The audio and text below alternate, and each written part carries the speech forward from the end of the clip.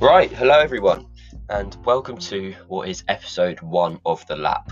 Gus joined me for the first chat of the series, and there was definitely some early match nerves. You'll hear me say hello twice, you'll hear Gus being unable to say the word inaugural, but hopefully you'll also hear that we grow into it, and by the end of it we'd had a really nice time. I hope you enjoy it. It's only going to go up from here. I'll be learning how to edit better. How to react silently is a very good one for a host, which I'm yet to master. But yeah, hopefully this is some fun for all of us over the next however many weeks when we don't have any cricket. So I hope you enjoy. Right, hello everyone, and welcome to the first ever episode of The Lap. Our first guest today has played 213 games for Spencer, taken 370 wickets at 19.5, 13 5-wicket hauls, and has a best of 8 for 14. It is, of course, Gus Grant. Welcome to The Lap, Gus Grant. Well, it's an absolute honour and a pleasure to be the inaugural guest on The Lap. I hope I can do it the honour it deserves. Lovely. Right, well, I think everyone knows you as the off-spinning captain of the club. What led you to off-spin? Were you always an off-spinner? How did it come about? I have done, much like you in many ways, absolutely everything that it took to get a gig. I think when I was younger, sort of 12 years old, I was a medium pacer. When that failed, I tried to become an opening bat alongside you. Which we've both done very successfully. Yeah, we did pretty successfully. I then tried to take the gloves, realised I was crap at that, realised I was rubbish at batting. And after a bit of an injury, I decided, you know what, I'll try and bowl some offies.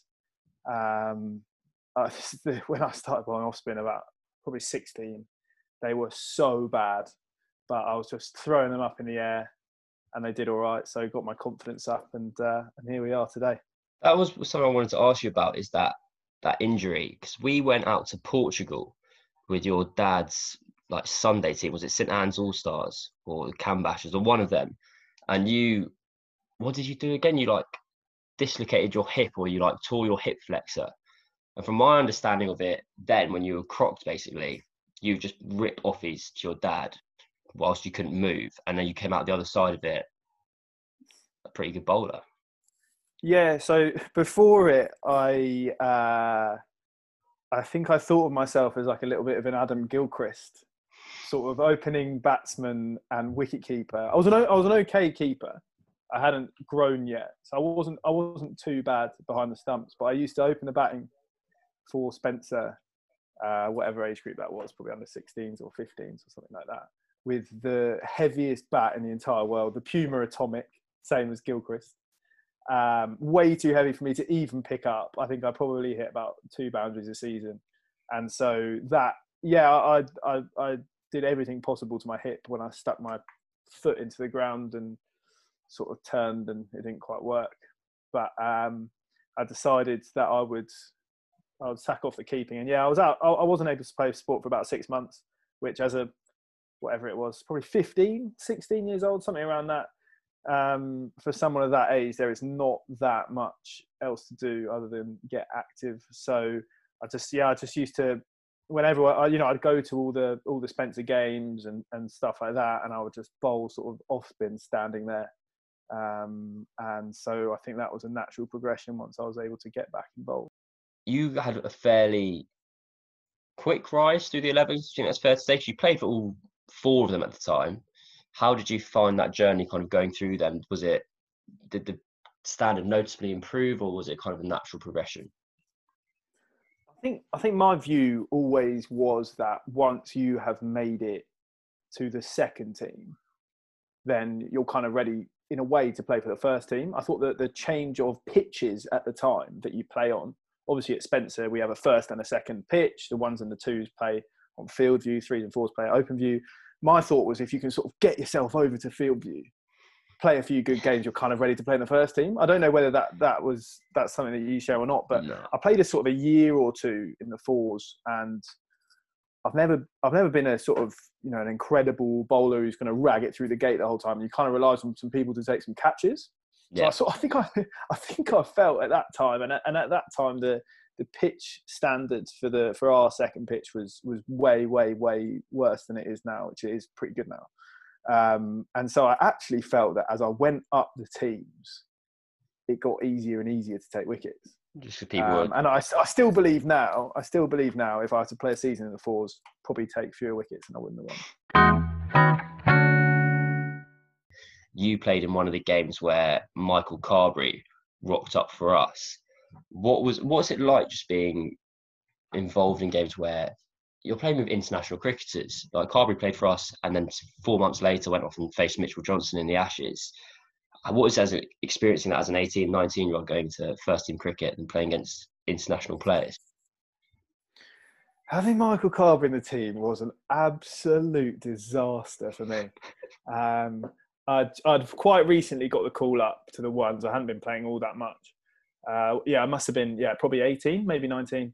And I played with him twice, I think. I think I played with him both times.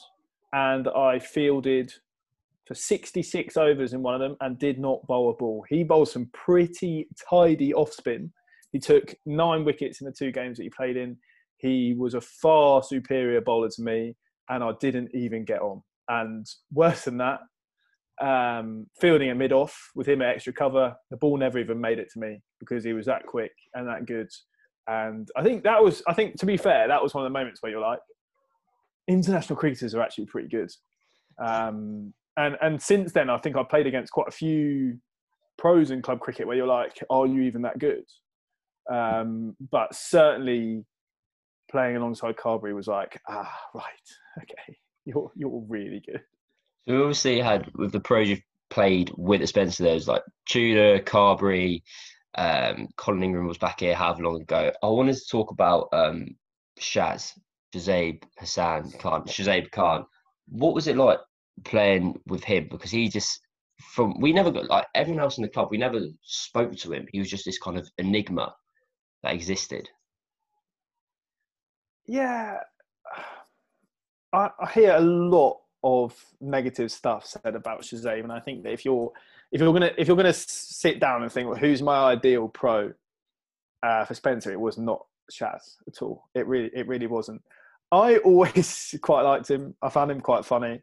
He was the absolute perfect character to be a T20 cricketer. He won the world T20 with Pakistan. I think he got a decent 40 in the final at Lords. Like, when you're asking who's the best player I played with, I'd have to say Carberry, but I only played a couple of games with him. I played a couple of seasons with Shaz, and I remember feeling like a fan. Like, obviously, I'm a number 11 bat, number 10 maybe at the best of times, and he would come in at whatever it was, number 4 usually. And I remember all of us, whether we were on a lap or sat down, you'd have this sort of feeling, and you're like, Shaz is in. Something amazing is going to happen. And I remember the first time we saw him, we met him for the first time at the match. It was away at somewhere, maybe like Ashted. I remember he's just like blocked his first 4 balls. And they're like, I'm interested to see this guy. He's walked in with a Pakistan helmet on. He's won the T20 World Cup. Let's have a look at this bloke. And his 4th ball, he's just hit head high and just broken the sight screen at the other end. And throughout his time, even when he got to the back end of things and he would hit the ball straight up in the air, more than he would actually score runs. Just the feeling of him being in, knowing that something. I mean, the wrist that guy had, the hands he got through the ball. He was amazing to watch when he got going, and he did get going quite a few times for Spencer. But I do also remember that at the annual Burt Ingram medal, where you have to take a Jaeger bomb for every duck you've got, and I very kindly decided to take his duck Jaeger bombs. That between the 2 of us, I think it was 11 Jaeger bombs for the season, and that was a difficult evening. I had a look at his profile going on it, and he batted 29 times for Spencer, and he hit 66 sixes. I remember Archie told me a story about when he was playing with him, and he was like, he was batting after Shaz, and he's had to quickly go and like pad up basically whoever's got out.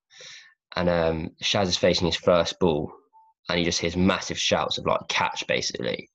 And he kind of props his head up. He's like, oh, God, am I in, am I out? Kind of waiting for the scream of like, yes, wicket's fallen, or no, I'm all right to carry on and take my time. He said about 3 seconds passed and he went, oh, I'm fine, no dramas.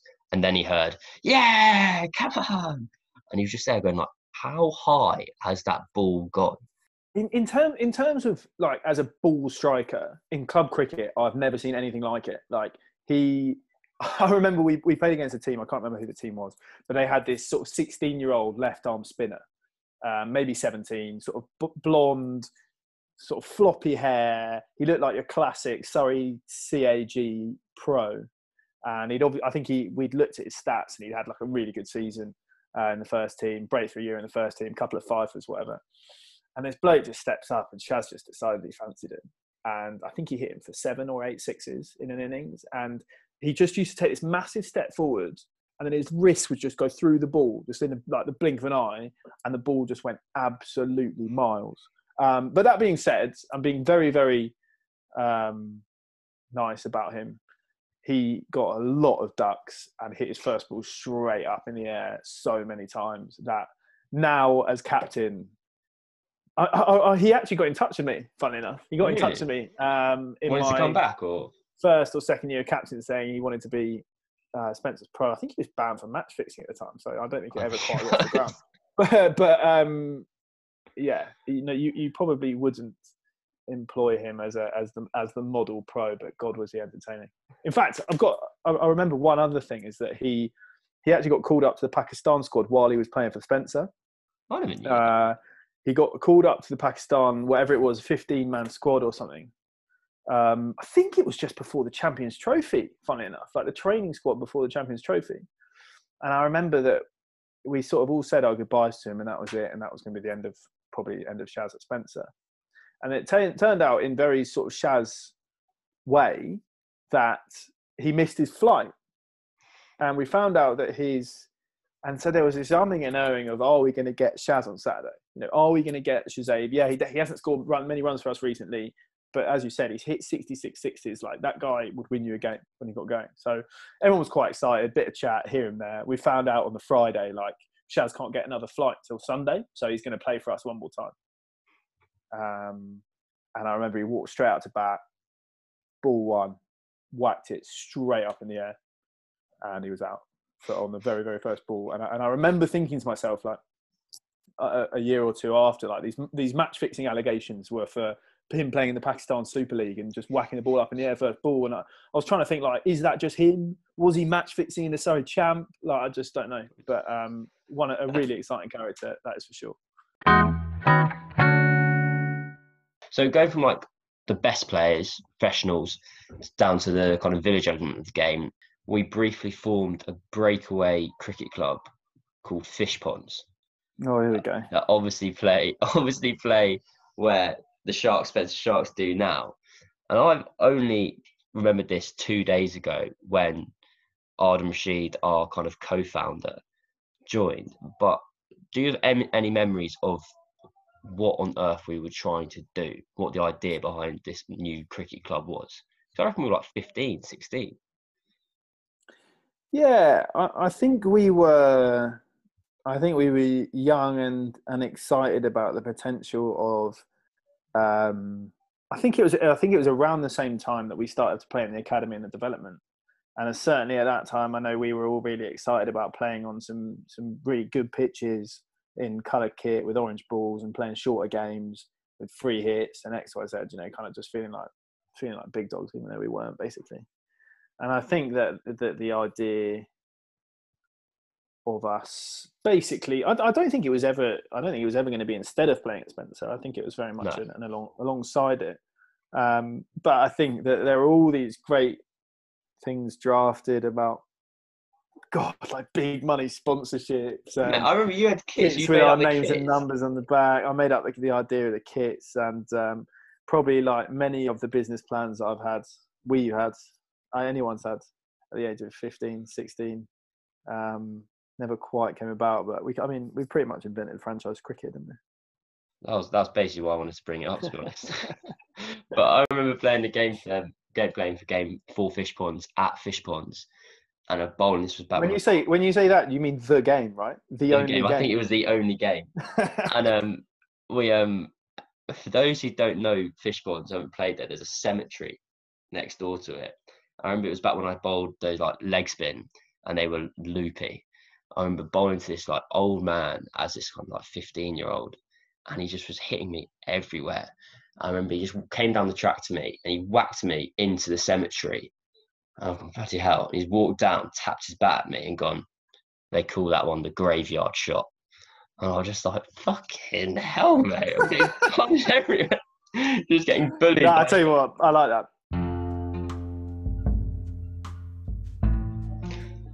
So that was it.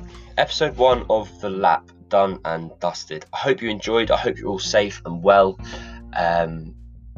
It was actually really fun recording this with Gus. It has been slightly stressful to try and get it together, but hopefully it was worth 15 minutes of your Saturday, Sunday, Monday, Tuesday, Wednesday afternoon, whenever you listen to it. We will be back next week, and we'll hope to get to so close. I hope we're back next week, and I hope we're back for however many weeks afterwards. Stay safe, guys, and I hope you all have a good week.